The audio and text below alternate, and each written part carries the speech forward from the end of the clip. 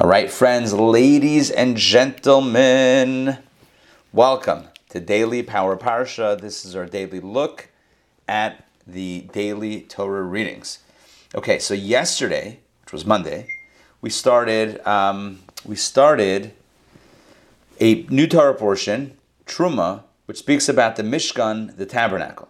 Now, I got to tell you, today is the first of the month, not just the first of the English month, which is February 1st, but it's also Rosh Chodesh of Adar. It's Rosh Chodesh of the month of Adar. We know, according to the Talmud, Mishenichnas Adar Marbim B'Simcha, when Adar comes, we increase in joy. So this month is an especially joyous month with a lot of celebration, a lot of excitement. This year, because it's a leap year, Jewish leap year, we have two Adars, Adar 1 and Adar 2, or the first Adar and the other Adar.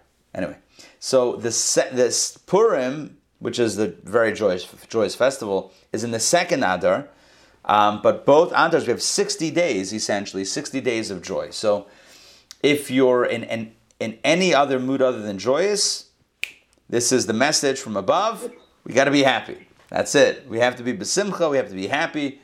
And we know, of course, that happiness is a state of mind, not a state of emotion. Like we explored last week in the meditation class, all of our feelings are driven by our thought patterns, what we're thinking about and how we're thinking. So if we want to change our mood, we got to think a little bit differently. So let's think joyous things, let's feel joyous things, and let's be besimcha in a state of joy. Okay, so that's a bit of an intro, just with the energy of the day being Rosh Chodesh Adar.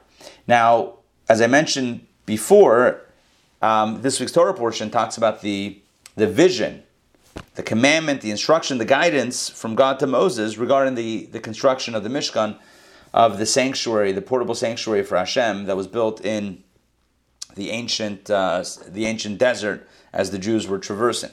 So, Rabbi, yes. What page are we on in the Chumash? Which Chumash do you have?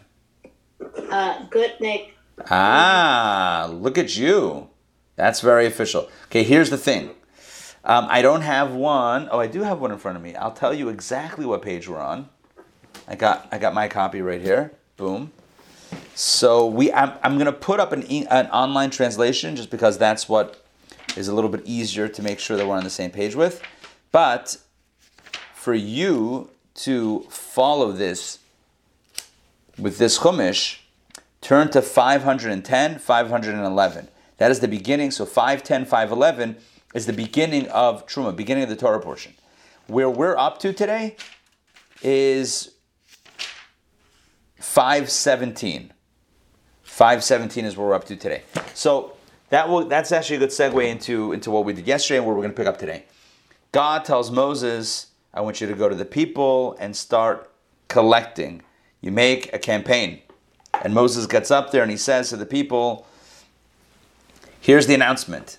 God has said he wants us to build him a temple.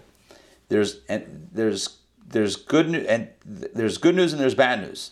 People say, what's the good news? The good news is we have all the resources. We have all the money. So what's the bad news? The bad news is it's in your pockets. Anyway, the point is like this. That was a joke. So God tells Moses to tell the people that we need donations for the Mishkan. We need gold, silver, copper, wool, different color wool, and animal skins, and oil, and stones, gemstones, all this stuff. And then God tells Moses, I'm going to tell you exactly what I want to be built. The first item, before even talking about the walls of the building, the first item is the Ark of the Covenant. We explored that yesterday. It's comprised of 3 boxes, a gold box, a wood box, a gold box. It's a hollowed, it's a box with an empty hollowed space where the tablets of the testimony will be placed. On top of it is a cover, a gold cover, solid gold cover, with 2 kruvim, 2 cherubs or cherubim that are extending, protruding upwards, angelic figures with wings that kind of shield the cover with the faces of a small child. Rabbi? Yes. Yesterday you gave insight that the gold, internal gold in the box is our soul, right? Yes. And then I didn't follow what you were saying about the 2 Sure. wood and outer, how that relates. The core is golden. Every one of us has a core that's beautiful, precious. Sometimes, though, that's the core, but that's not what's on the surface. What's a little closer to the surface is a little bit more complicated, right? Can we say that all of our thoughts and feelings are always holy? It's not always the case. Can we say that our behavior let's stick with thoughts and feelings. So not all of those are always holy. The message here is that at the core we're holy, we're pure. When you go a little bit away from the core, it gets a little bit murky. That's the wood. But the goal is that on a behavior level, it should once again be gold. So gold, wood, gold. Gold being pure, wood being a little bit more complicated. Not that it's bad, but it's complicated. And then wood being pure again. So, for example, this is kind of relates to what we spoke about last week with the meditation from Sinai.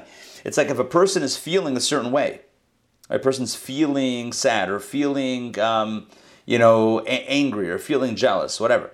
So, there's two questions. First question is, how do you feel? The second question is, so what are you going to do? Those are two different questions. How I feel angry. What are you going to do? I'm going to be a mensch.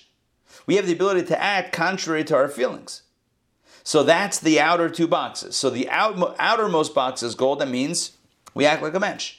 The box that's inside of that is wood, which means, all right, it's complicated. But the truth is that when we act in a beautiful way, it's not being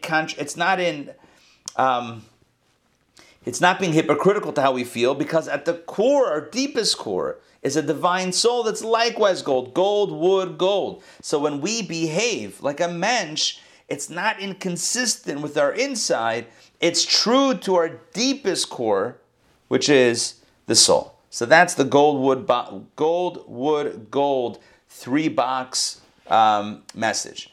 Okay, then we spoke about the cover with the cherubs, and that has to be pure gold and hammered out of a single piece. Okay, so that was yesterday. Today, we're going to pick it up with the instruction regarding the shulchan. Shulchan means table, but it's a very special table. This table was the table upon which the lechem hapanim, the showbread, was stacked. So a very quick primer about this. In the temple, or the portable temple at that point, which would be the Mishkan, the tabernacle. In this portable sanctuary, there were various items of holiness, vessels, so to speak. Items that had utility. There was a menorah, we haven't talked about that yet. There was an altar, 2 altars actually. There was a table for the showbread. There was an ark. We spoke about the ark just now. So you had all these items. What was the role of the table? So it was to hold and display 12 loaves of bread, one corresponding to each of the 12 tribes. Every single day. Actually, it happened once a week. They did the rotation. Fresh bread in, old bread out. But the bread stayed fresh for a week. Special bread, no preservatives. Miracle bread. So can you imagine bread staying fresh for a whole week and smelling as fresh as when it was baked? That's kind of the way it was in the temple, in the Mishkan, in the Mikdash. So basically, it was a table that had 2 stacks.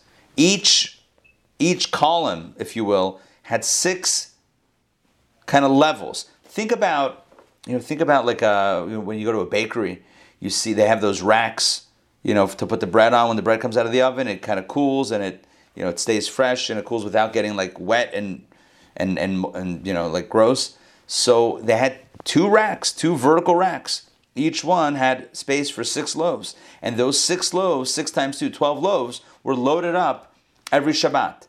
The old ones came out, the new ones came in, lechem hapanim, and it was on display for the whole week until it was switched out. And then they would eat the previous week's loaves, and then they would keep the next ones up until the next week, and then they would split it again and eat it again. It was eaten by the Kohanim, by the priests, who were on rotation every week. There was the weekly rotation as the new shift came in. The old one came out, the new one came in. That's when they would break bread and they would eat from the previous week's lechem hapanim, from the showbread. That's a very quick description of what this table was used for. Was it challah bread? It was not. No, it was not challah bread. By the way, challah, I'm not sure if it was mentioned last night. I didn't hear the class, but challah is a misnomer. Challah means the part of the dough that's taken as a gift. This is not it's not the same thing we're talking about. Whenever you bake bread, part of the dough is given as challah, as a gift to the temple. That's what challah is. Challah is not a braided loaf made with any specific ingredients. Any type of dough, bread dough that you make, you have to separate challah. Why did that become known as challah? That's historically, that's just like colloquially, that became a certain type of bread in certain countries became known as challah because that's what they would bake for Shabbat. And they would take the challah, the offering, from that bread. But challah, there's two different challahs basically. There's challah, the mitzvah, and challah, the style bread that is popularized, in our culture. Two different things. But if you're asking what type of bread did they bake, what was the recipe? I don't know. I'm sure it's discussed somewhere. I'm not sure exactly what that recipe looked like, or frankly, what it tasted like. But there were molds, like bread molds, rectangle bread molds that the bread was baked in. So there's no indication that it was braided, but just there. Maybe for the different tribes they had different shapes. I think they had one. No. They had one mold. But there is an interesting thing. You just reminded me. According to some Kabbalists, I believe the Arizal had this custom. He would have, I think, 12 loaves of bread on his Shabbat table.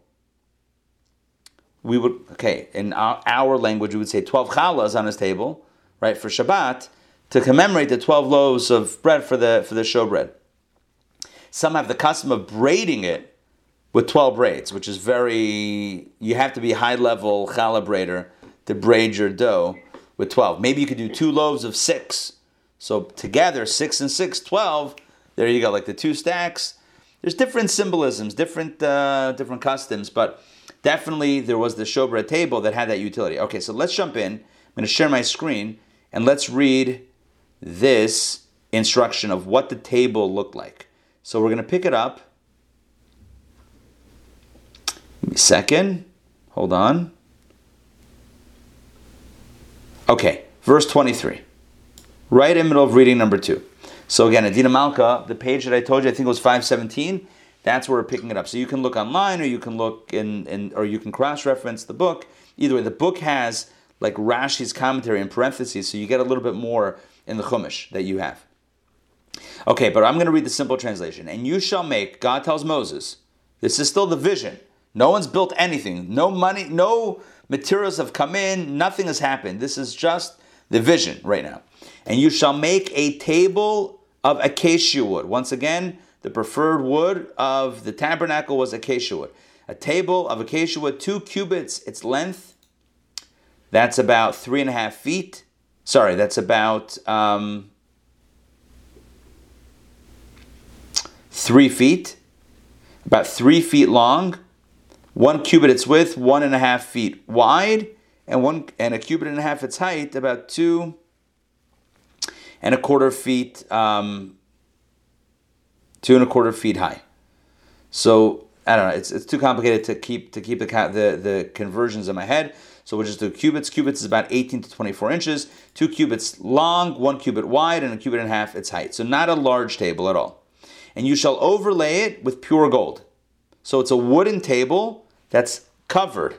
That's, what's the word I'm looking for? Plated, overlaid with pure gold. And you shall make for it a golden crown all around. The golden crown all around, Zer Zahav, Saviv. That means, you know what, I'm probably going to end up showing you the images from the Chumash that we were just talking about, because that has some good pictures. Okay.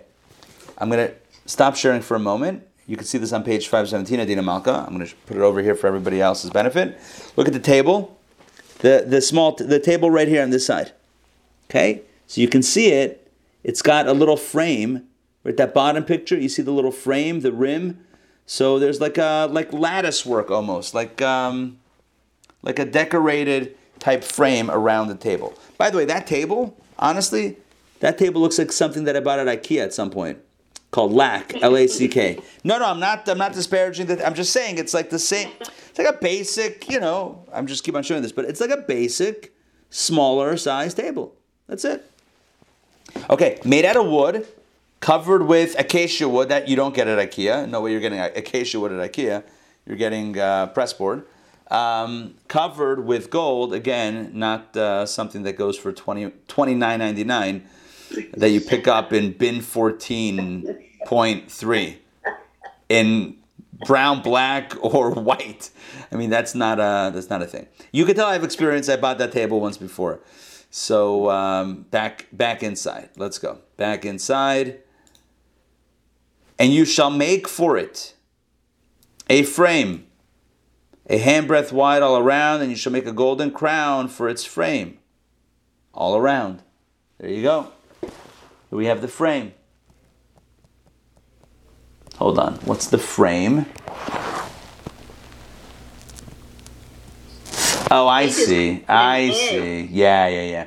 Basically, you have a frame, and then you have the crown on top of the frame. All right, I'm not going to show it to you again. But you saw it before. Hopefully you saw it. You got a good enough look. You have the little table. Then you have like a frame that goes around, a golden frame around. And then on top of the frame is the golden rim or the golden crown. And that's where you get the decor, like that finely decorated decor, gold. I just want to say the word filigree. I don't know if that's the right word, but action around that side. Okay. Next is verse number 26. And you shall make for it 4 golden rings. 4 golden rings. Why 4 golden rings? Once again, sorry, this is how you're going to transport it. Because what are you going to do? You just carry a table awkwardly? No, you have poles and you put it on your shoulders, like any classic Mishkan transporter. You're going to have rings, and you shall place the rings on the 4 corners that are on its 4 legs. I'll show you the picture again in a moment so we can notice the rings. And the rings shall be opposite the frame as holders for the poles with which to carry the table. So again, you have rings, 4 rings, 2 on each of the sides.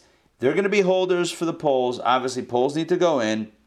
Now, what about the poles? What kind of poles? And you shall make the poles of acacia wood, and you shall overlay them with gold. So once again, the poles are like the table itself, which is made of gold-plated wood. And the table shall be carried with them. Okay, let's just do the next 2 verses, then I'm going to show you the rest of it. And you shall make its forms. That's it. Forms. Okay, Dana, or Dina, actually. We talked before about the molds. I use the word mold. I don't know if mold makes sense when it comes to bread. But it's like this would be the forms. The forms would be like last night we had the challah baking thing. We did like loaf pans. That's the forms, right? It's forms, it's spoons, it's half pipes. Half pipe is it's once again a Winter Olympic game thing, the half pipe. I'm kidding. The half pipe is a reference to some sort of element with the bread mold also. And it supports, so it's forms, it's spoons, it's half pipes, and it supports with which it will be covered. Of pure gold you shall make them. These are not wood, gold-plated wood. These are all made of pure gold. And I'm going to show you a picture so you can visualize all this stuff. And you shall place on the table, what do you put on this table? Get a whole elaborate table with a whole apparatus. What goes there? Showbread. You shall place on the table showbread before me at all times. As I said before, it stays the whole week until the next week, until Shabbat, and then you switched out. But you would always, in fact, the Talmud says that when they switched it out, they pushed off the old loaf as they pushed on the new loaf, so that there should never be a time when the shulchan was bereft of loaves. It's not like they took out the old loaf and then put in the new one, because for a moment, even for a second, it wouldn't have bread. So they literally pushed it on as the other one got pushed off, and constantly there was bread on the table, tamid, constantly, as the Torah says, at all times. Okay, let's make the bread. Did the priests make the bread? That's a good question. I would imagine the priest made the bread, or maybe there were special bread, experts that made this bread. Maybe it was a certain formula. I would imagine it's a certain formula. So let me show. It's interesting that there's not a recipe because everything else is given specifics. There's probably a recipe somewhere. But not these verses are about not the bread. These verses are about the apparatus. So it's about the hardware, not the software, if you will. I mean, that's not a good.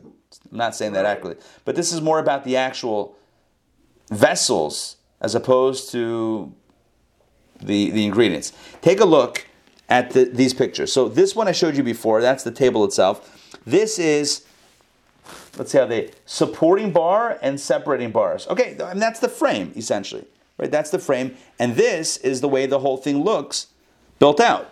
You have the table on the bottom. You got the poles, right? That's how you carry it. You got the rings, 4 rings, 2 poles, and then you have this framework. And that framework is, you should see 6 levels. 1, 2, 3, 4, 5, 6. Yeah, 2 stacks of 6.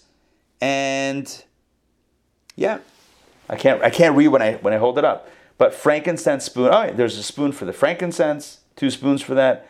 The multi-surface bread goes over there. There's molds. The half pipes. Anyway, okay. So that is that. That's what it looks like. Let's jump back in. I want to see if we have a Rashi of notes over here. Give me a second.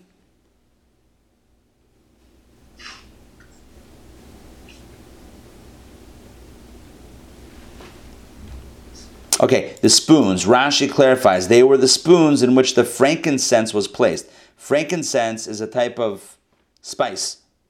So together with the bread, I didn't mention this before, but I'll mention this now. Together with the bread, there were 2 spoons, like 2 spoons, that had like a flat bottom so it could sit without rolling over, that filled with frankincense. These were 2 spoons meant for the 2 handfuls of frankincense that were placed beside the 2 stacks. As it says elsewhere in Leviticus, and you shall place beside the stack pure frankincense. One other thing, Donna, related to what you said before, like about the recipe and the details. So elsewhere in Torah, like here we have in Leviticus, it talks again about this mitzvah. So we'll have more over there, but for right now, we're just getting kind of the structural piece of it. Now, what are the half pipes? So they are sort of half tubes, hollow and split along their length. They are similar to the tubes made of gold. 3 tubes were arranged over each bread so that each bread would rest upon those tubes. They would separate one bread from the other so that air would enter between them and the bread, would not grow moldy. In Arabic, any hollow thing is called kaswa. Okay, basically, I have this image here. I would, everyone feel free to Google this, but, the image here does show something. You have like dividers. It's not like the breads were stacked on top of each other. There's like this golden dividers, but that are still open on the sides to allow for that air to kind of pass through. So it's not getting gross and moldy. Okay. Rabbi, yeah. I noticed in the picture in my information that it looks like those bread racks, they drop, the bottom part drops down below those carrying bars. You are right. Yes, you are right. The supports, excellent. The supports actually go all the way down to the ground. It's not like you just have the racks on top of the table, and the table, and you could put extra pair of shoes under there. No, it's got, I don't know why you would do that, but you have the actual supports go down all the way to the floor. So basically, I think here's what I want to point out. You have here forms. I believe that's how you actually bake the bread. You bake the bread in a pan. And then the half pipes are how you arrange it on the rack so that they're held and suspended separate from each other with enough air to go through, but still stabilized. That's kind of the image. It's one of those things where when you see it, you're like, oh, yeah, that looks feasible. As opposed to reading about it, it's a little bit hard. Okay. Here we go. It's called, I told you before, it's called showbread, but lechem panim in Hebrew, which means bread of face. Panim is like face. Lechem panim, face bread? What does that mean? So Rashi says, literally bread of faces. Why was it called that? Because it has faces. As Rashi says, I explained that in verse 29. What does that mean? He explained over there what we just said.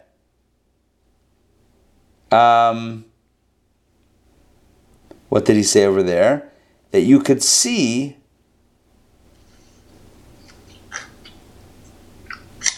I think we had that before. You could see the bread because although it was held and suspended, but it was open so that you could see it from all sides. That's what I think it means. The number of breads and the order of their stacks, all those details are explained in Emar El Kohanim in Leviticus chapter 21. Okay. So that's about the table for the showbread. Let's continue next. Vessel item. This is still God speaking to Moses about what to build in this Mishkan project. God says, and you shall make a menorah of pure gold. This is the menorah. This is the golden menorah of the temple. Much ballyhooed and debated, which we'll discuss soon. The menorah shall be made of hammered work. Miksha, hammered work. That means hammered out of one solid piece of gold. Don't give me a menorah with welded arms, says God. I don't want any, you made arms and then you just you welded it on. Nah, that's good for someone else, not for God. God wants it hammered out of one solid piece of material, of gold. Its base and its stem, its goblets, its knobs, and its flowers, all the designs and the decorative items shall all be one piece with it. Don't make flowers and weld them on top of the menorah to give it a little bit of spice. It's got to be hammered out of one solid piece of gold. Exceptionally difficult. In fact, Moses was so confused about how to do it that God had to really help him out with this. There's different traditions about how that actually happened, but it was a very difficult situation. Let's take a very, not emotionally difficult, but just practically difficult how to hammer out a menorah from a piece of gold. Take a look at this Rashi. Menorah shall be made of hammered work, meaning, Rashi says, that it must not be made in sections which can be removed. Its branches and its lamps should not be made individually and then attached, as is the custom of smiths, through a process called solders in French, soldering. But the menorah must be constructed entirely from one piece of gold, beaten with a hammer and cut with a tool. The branches separated on both sides. So you got to start with a big piece of gold, hammer it out until you make this candelabra. Okay, look at this. The menorah shall be made. The Torah says, God says, Rashi says, that means by itself. In other words, on its own, automatically. What does that mean? Since Moses found difficulty with it, i.e. figuring out how to form the menorah, as I just mentioned, the Holy One, blessed be He, said to him, cast the talent.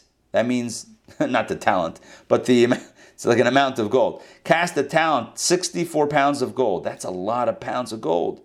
64 pounds of gold. I'm going to do a calculation to let you know how much that's worth in a moment. 64 pounds of gold. Throw it into the fire, and the menorah, will be made by itself. Therefore, it was not written, ta'aseh,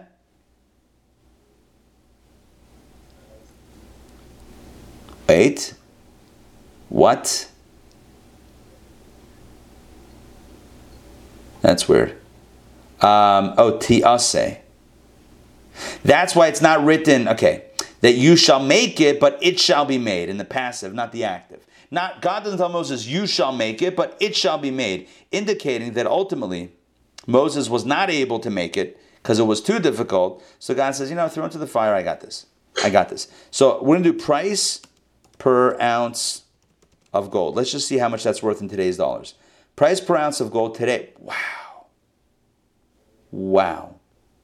Today, gold per ounce is $17.92 per ounce. Okay? Let's remember that number. Now, how many ounces per pound is what? 16 ounces. 16. All right, now 16. Let's do some basic math here. What was the amount that we had there? 64 pounds. So 64 times 16, right? 64 pounds, each one containing 16 ounces. That number is 1,024. The menorah was 1,024 ounces. It took 64 pounds, each one containing 16 ounces. That's 1,024 ounces of gold for the menorah. Now, How much is the price again for each? 1792. 1792. So now we're going to take that number, right, times 1792 equals a grand total of, in today's dollars, $1.8 million. The value of gold, just the gold, let alone the sentimental value and the spiritual value and all the other stuff. The physical amount of gold that was the value of the physical amount of gold that they created the menorah from, $1,835,000.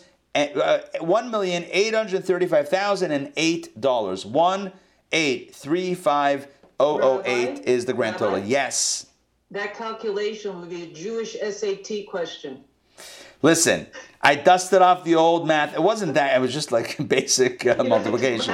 It was calculating the cost of making a menorah. Calculating the cost of the menorah. Jackie Mason always says whenever Jews see something, they're always running the numbers. They're like, how much is he making to tell jokes on stage? He's talking about himself. Like, everyone in the crowd is thinking, like, how much is he making, from the show? But anyway, so like, what's the thought here? You have a menorah. All right, how much is this worth? And we got a number, 1.8 million. That's not a bad deal. It's a lot of gold. It's a lot of gold. It's a lot of Fahrenheit. Okay, Did the gold come from the women's jewelry? That was the golden calf. That was the golden calf. Oh. Okay. Yeah, the gold came from Egypt. They took all the gold. They emptied out Egypt from all the gold. So they had. The Vatican is one of the most wealthiest buildings. Yep. Vatican today they've got a lot of stuff. Not no one, but you and I don't even know what they have. Now, whether they have the menorah or not, that's another conversation, which we're going to get into in a little bit. But let's get back inside as we get back into the reading. Okay, but here the big idea that just happened, the big idea is that at some point, according to one tradition, not according to all traditions, according to one tradition, Moses couldn't make the menorah, or the people couldn't make the menorah ultimately, and they threw the gold into the fire, and out came the menorah finished product.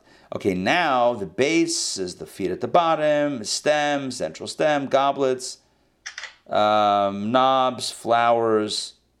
Okay, I don't think we need to get into all these Rashis. Let's get back inside. All right, so God tells Moses, make the menorah. It's going to be one piece of gold hammered out. You got a base, that's the foot at the bottom. The stem is the center branch. Goblets, knobs, flowers are all decor items. All right, what about the branches? And 6 branches coming out of its sides. 3 menorah branches from its one side and 3 menorah branches from its second side. So very simple. You got 3 branches. You got a center stem. You got 3 branches protruding from either side, which gives you a total of how many branch points? 3 plus 3 plus 1. Don't forget your center stem. That's a total of 7 branches. I mean, I don't know if you call the center one a branch. It's the stem, the center stem, but 3 plus 3 plus 1 is 7 total ends. Let's continue. 3 decorated goblets on one branch. This is the way it should look. 3 decorated goblets on one branch. A knob and a flower. So you do 3 goblets, a knob, and a flower. So 3, 4, 5. 5 decor items. And 3 decorated goblets on one branch, a knob, and a flower. So for the 6 branches that come out of the menorah. So for all 6 branches, 3 and 3, you're going to hammer a decorative flare of 3 cups, a knob, and a flower. I'm going to show you a picture of what that looks like soon. And on the stem, those are the branches. On the stem of the menorah shall be 4 decorated goblets, not 3. I'll take your 3 goblets and raise you a 4th. 4 decorated goblets, its knobs and its flowers.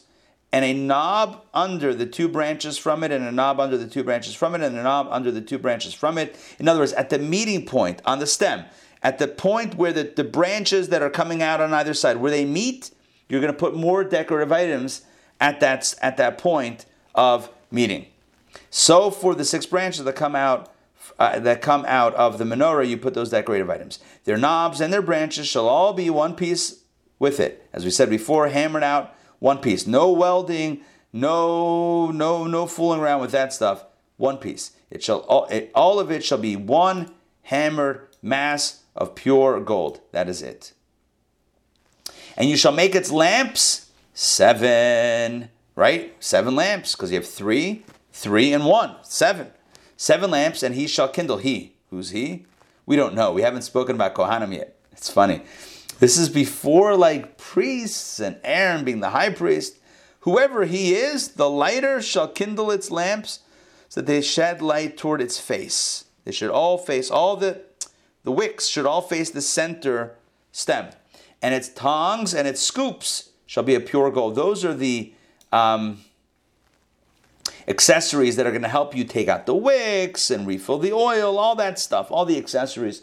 They should all be made out of pure gold. This is no wood over here, pure gold. He shall make it, once again, of a talent, 64 pounds of pure gold with all these implements. Did I get that right? 64? I guess that was Rashi. Was that Rashi? Yeah. Double check. Yeah, 64 pounds. That was our brackets, which was very helpful. Helpful to know. Okay, let's continue. Now, God says, see and make according to the pattern which you are shown on the mountain. That indicates that God showed him a sample menorah, like in, a vision of what it should look like. And then he's like, yeah, kind of like this. Let me show you a picture from our Chumash, from the Gunit Chumash, of the menorah. This is one version that is based on Maimonides' handwritten version of the menorah. Here you go. You have there a base at the bottom. You have a center stem. You have 3 branches on either side. And then you have, of course, the decorative items. You have cups. You have knobs. You have flowers, right, on all the branches. At the center meeting points, you have like a little knob, like a little round thing at the joints. You have more. One second. What else do you have? You have flowers and here it's called spheres, whatever, and ornamental cups toward the bottom also of that stem. Okay, so you have all this decorative stuff. Now, the original diagram of Maimonides was discovered. We have this. This is a real thing. Look at that little handwritten situation, hand-drawn right there. That little menorah thing, that little black and white menorah, that is directly from an artist's rendition, or rendition hand-drawn by Rambam, Maimonides himself, which opens up a whole Pandora's box, I don't know if that's the right phrase, of controversy. What did the menorah look like? Did it have diagonal branches or rounded branches? Because the Arch of Titus, for all of our Rome visitors or anyone that's familiar with this, you go to the Arch of Titus and they're carrying out, like a Judea captor, whatever it's called. Judea was taken captive. That's like the slogan. That's like, we got him. Meanwhile, how many people do you know wearing togas today versus, you don't have to answer that, but versus how many people are wearing tefillin and studying Torah? I think in the long run, we're still okay. But they did carry out what allegedly they carried out, the menorah. Well, look at the menorah in the picture. It's got these rounded branches, right? 1, 2, 3 layers of rounded branches, 6 and 7 lamps, like we talked about. But that's a different image than Maimonides' diagonal version. So it becomes a little bit complicated.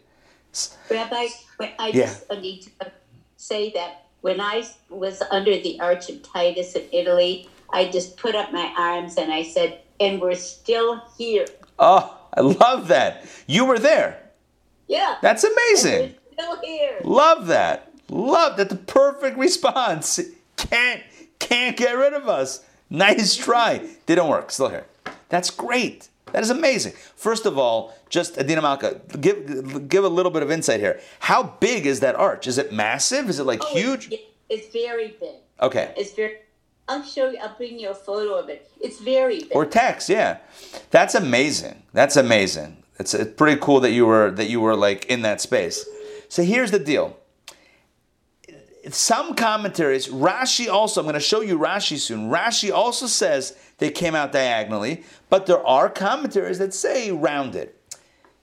But we got Rashi, Maimonides, you got some heavy hitters in the diagonal team. The Rebbe said that most likely it was the temple menorah was diagonal. What's with the Arch of Titus? There were probably other candelabras in the temple. Think about it. There was no indoor lighting. It's not like the priest came in the morning and hit the light switch or used an app to turn on their lights. That's not what happened. They had candelabras everywhere. So likely they hid the real menorah somewhere, and the Roman, because they knew what was going to happen. It's not like the Romans surprised them one night by storming in and grabbing the stuff. That's not what happened. They knew the handwriting was on the wall for a long time. Our tradition has it that there were secret tunnels, secret passageways, where the temple artifacts were hidden underground. Now, again, I don't know. Never saw those, right? I don't know what's in either location. I'm referring to, of course, Jerusalem or Rome. I'm not speaking from personal experience, but this is what it says, that the Jews hid a lot of the precious artifacts, including the Ark of the Covenant and including the menorah. And so what the Romans got their hands on were likely either copies that were made for them, like fake copies, or they just got another candelabra, right? They just got another candelabra because the temple presumably required lots of lighting. Knesset menorah is what? What is the Knesset menorah? It's rounded. That's the version that's in front of the Knesset building. That's what they use to represent the temple menorah. Right. Okay. Interesting. Brantley? Yes. Are we having that course Under Jerusalem by Andrew Lawler? Wait, say it again. Is what? Are we having a presentation by Andrew Lawler, Under Jerusalem? That's not us. We're doing Hidden Secrets of Israel, a virtual tour with somebody else. But that sounds interesting. This book nice. Tunnels underground. Oh, I like that. Oh, and he talks about secret passageways and tunnels? Oh, yeah. Okay, I'm going to check that out. I like that. Okay. I like that. There's a lot of discussion. It gets very mystical and mysterious. Again, I'm just telling you what it says in the books and kind of like the controversies. But the Rebbe was very much advocating, teaching the vision of the menorah from our tradition, and not just because the Arch of Titus has it as rounded. In other words, to say that the menorah is rounded because look, it's on the Arch of Titus, is to give the Romans a little too much power. Rashi says that it was diagonal. Maimonides says it was diagonal. What about the Arch of Titus? Who says that was the right menorah? Who says? How do you know what they were depicting? Right? But Rabbi Ari, I have a question. Yeah. It's not Rashi, but just straight Torah says, because I've been looking at this. Yeah. It says 3 branches of the menorah, it says they extend from each side. Yeah. That's 6 branches emerging from its side. Yeah. And Rashi then says that means diagonal. But emerging doesn't mean diagonally. It could be curved, it could be straight. So I don't get it. You're saying how did Rashi know? Yeah, how does he know they're straight? Good. Okay, good. Now we have to get into how Rashi. Is emerging. Perfect. Rashi didn't make up stuff. So whatever he got was from his teachers or an established tradition. So if Rashi is saying that when the Torah says the branches are extending, he says FYI, that means diagonally, right? Rashi's saying that because it's not obvious, but he's telling it to us not from his own, ideas, his own fantasies. He's telling us from tradition. That's the point. Now, are there other commentaries? Sure. But you have Rashi and Rambam. I mean, you have heavy hitters on the side on Team Diagonal. It's a pretty solid team, right? You have Team Rounded and Team Diagonal. Team Diagonal has got like power, sluggers. It's like an all-star team. You got got some strength in that team. Again, I wasn't there. I'm not weighing in on this. The Rebbe also said that a lot of Jewish books. Oh, was that about this or about the tablets? There's a similar fiasco regarding the tablets, the 2 stone tablets, where the typical depiction is of a rounded top. And the Rebbe says that's not a Jewish traditional understanding. The tablets were square. They weren't rounded. It had a flat top. It wasn't rounded. Where did the rounded come from? Again, it came from not Jewish sources. It doesn't come from Jewish sources. It came from other depictions. Michelangelo, whoever it was that first sculpted it, decided the tablets were round. He didn't study Rashi. He didn't study the Talmud. He just made a picture. He made an image. And then that became like, oh, well, if it's depicted in art, it must be true. It's kind of like how art influences our perception of reality in both the Arch of Titus and in depictions of the tablets, to the point that even Jews believe, well, that's the way it was. When you look at this, at the sources, and you look at the commentaries, you realize, not necessarily. At least we can ask the question, is that accurate? I'm not digging in anything here. I have no skin in the game. I'm just saying, look a little bit into it, you realize it's not so simple. It's not so simple. Okay. Art depicts Moses with the horns. And no one would take that seriously, right? You would think, right? Is that the same one that has him with the tablets? Is it the same one? The horns is with the tablets? Is it that one? So 1 second. That was Michelangelo? Moses, tablets, horns. These are my keywords. Let's go. Let's see an image. After all that, Moses is depicted sitting down. What's he holding? He's holding a book. Where's the one with the tablets? Moses tablets, sculpture. Let's see, sculpture. Okay. No, that's not. That's a painting. No, it's a painting. Is it a painting? It's a painting. Who painted it? Gustav Rembrandt. The old Rembrandt. There you go. Rembrandt. Chacham. Rembrandt is the one who messed this up. Great, thank you very much. Rembrandt made Moses holding I just looked it up. It's really dramatic. Moses is holding the tablets, about to smash them. So then now what? By the way, there's another issue here. Here's another layer. You ready for this? In European countries that were under dominion of the church, listen to this. All Jewish books for hundreds of years had to be censored by the church. And when they said it was kosher, they did a Jewish stamp. They created the Jewish stamp, and they used what they called Jewish symbols, including menorahs, including tablets. They would stamp the books as kosher using an allegedly Jewish stamp, and then generations of Jews studying Jewish texts would open it up, and in the cover page they would see a stamp with a Jewish symbol that might have been depicted in a not Jewishly traditional way. Does that make sense what I'm saying?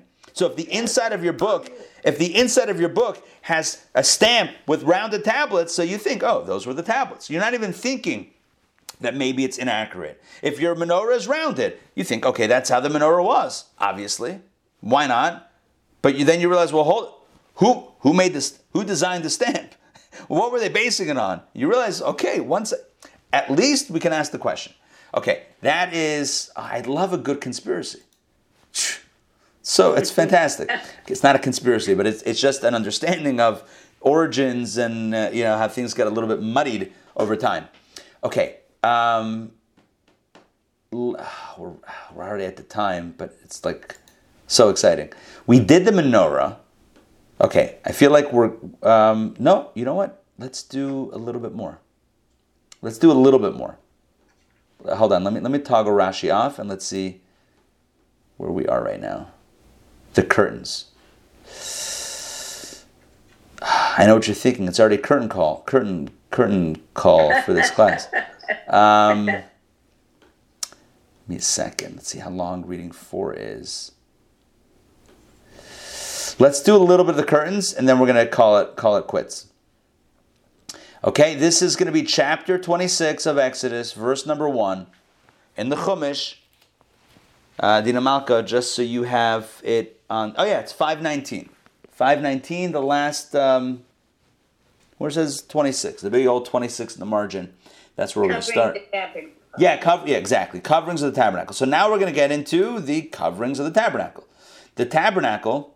Oh, just to clarify, the tabernacle is the Mishkan, right? So that was a building, but it's a little bit complicated. There's two spaces.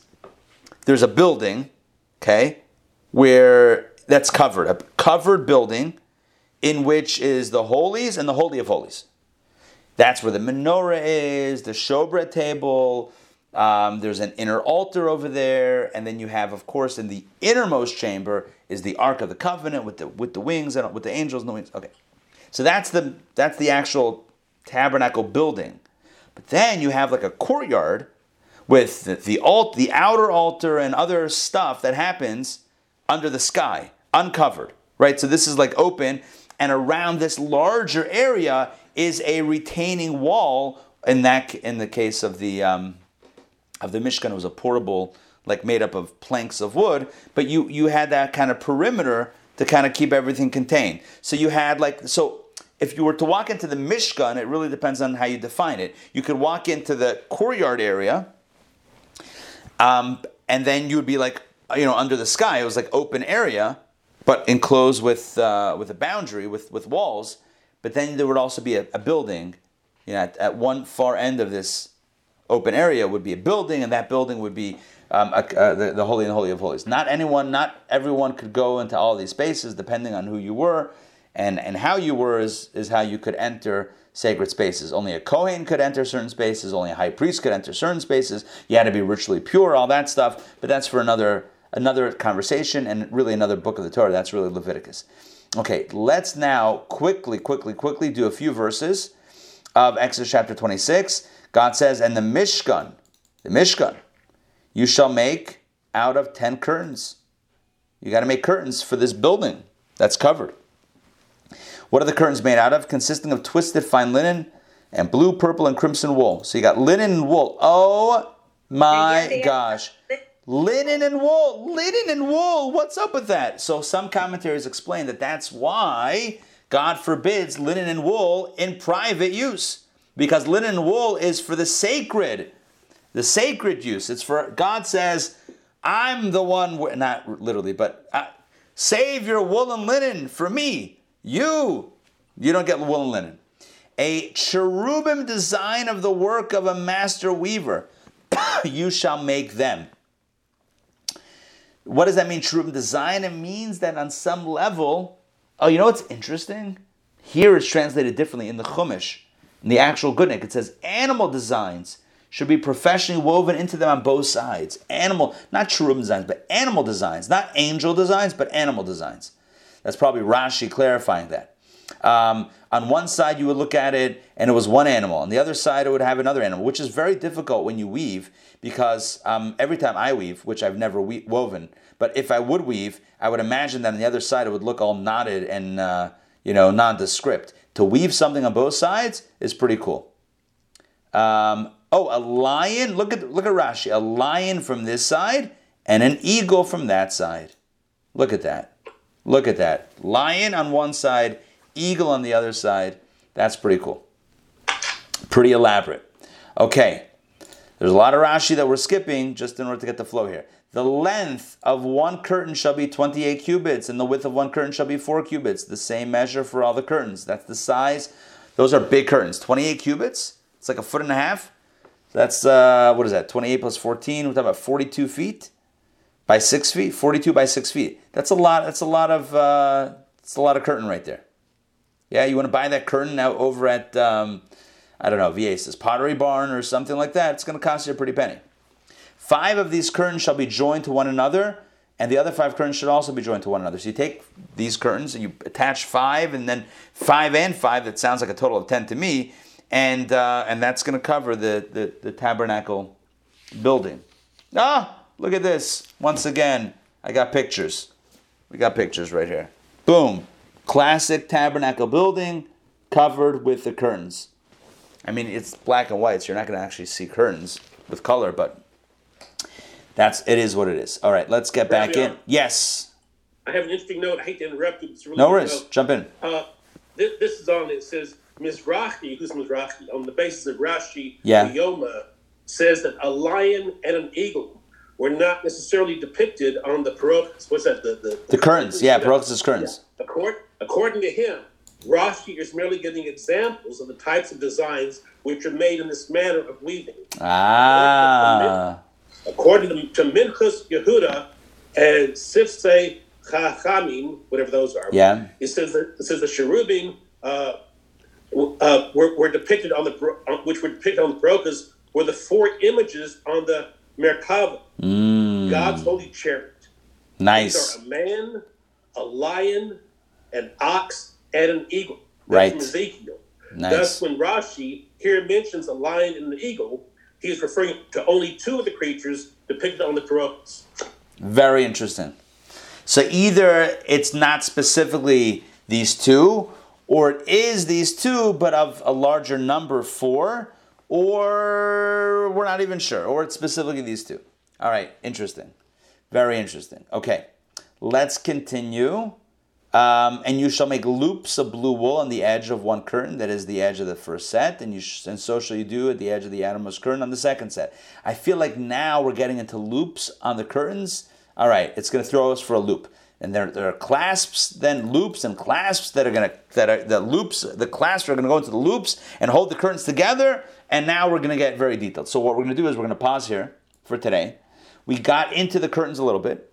The idea here is that there is a sacred space in the tabernacle, in the Mishkan, that is not open to all, that has a cover, that has a roof to it, so to speak. That cover is made up of these curtains that are beautifully woven, depicting something, whether animals, not animals, angelic, mystical images of animals or not. This is God's chariot, yeah. God's chariot, well, the Merkava. Yeah, the Merkava is like Ezekiel had a vision of the divine chariot and all that stuff. We're going to get at that. We're going to get into that a little bit tonight in Meditation from Sinai, the idea of the chariot imagery and all that stuff. Anyway, so that is it for today. So if we were to summarize what we talked about today, we talked about, we reviewed the ark and the three boxes. We then got into the menorah, and then we started with the curtains. One thing I want to say about the menorah is the following. The menorah, we learned before, has to be made out of one hammered piece of gold. Even though it had many different branches and it had different lamps, it all had to be made out of one piece. And there's a profound message for all of us, which I'll conclude with, and that is, in life, there are many different people and many different types of people. When I say in life, I mean in our lives. You and I, we have our own personality, and then we have relationships or not relationships with people of different types of personalities. And we might be on completely opposite ends of the personality spectrum. I could be on one side, you could be on the other side. The Torah is reminding us that no matter who we are, no matter how we feel, we're all the same candelabra. We're all hammered from the same piece of gold. We're all souls emanating from the same source. We're all emerging from the same single, solid piece of gold. I might be on one end of the menorah, you're on the other end of the menorah, but we come from the same place and we share the same purpose, generally speaking, which is to bring light into the world. Like the menorah, like the flames, like the lamps of the menorah that were designed to bring light into the world. We too, every one of us is designed, our mission is to bring light into the world, and we do so in our own unique ways. So the message here is, we don't have to make someone else be like us. We don't have to make someone else look like us. We don't have to only like people that are like us. We can accept and embrace others, knowing that they too are part of this cosmic candelabra, the spiritual menorah, and they too have a soul that is a piece of God and share a common purpose, common mission to bring the light into the world. All right, thank you for joining me today for DBP. Before you go, could I add one thing? Yeah, quickly, please. Perfect. Yeah, in Torah it says, "You shall make its lamps 7. He shall kindle its lamps, and it will cast light in the direction of its face." Right. And based upon that, there shouldn't be diagonal. There should be kind of curved in or pointed in toward the center. What we're going to have to leave this for the scholars. I hear what you're saying. There's other ways to understand it. Certainly about turning the wicks inward toward the center. But either way, I hear you. but also our light should be focused on come to Oh, an hour like good. Let's end again on this message, right? Even though we're on different sides, perhaps of the candelabra, like I can't even see you. You're on the other side. All right, we all from the same piece of metal. No welding, right? It's not like we're different. We're all from the same. I mean, we are different, but we're all at the core of the same piece of gold, and we share the same mission, and we're all ultimately, we're pointing in the same direction. Little by little, we're getting there. I like it. Ultimately, we came back. See that you might be team rounded, I might be team diagonal, but we can still get along, Mark. All right, we'll see you all. Later tonight, don't forget, 8 p.m., if you're doing the online class, Meditation from Sinai online version, Thursday in person with lunch. Bagels, lox, cream cheese, veggies, coffee, tea. That's Thursday at noon. Either way, please join us for an unforgettable session of Meditation from Sinai. Be there or be diagonal. No. Anyway, all right, we'll see you all. Have a wonderful day. Thank you, Rabbi. Pleasure. See you, Sarah. See you, Mark. See you, Dina Malka. See you, Dina. Take care, everybody.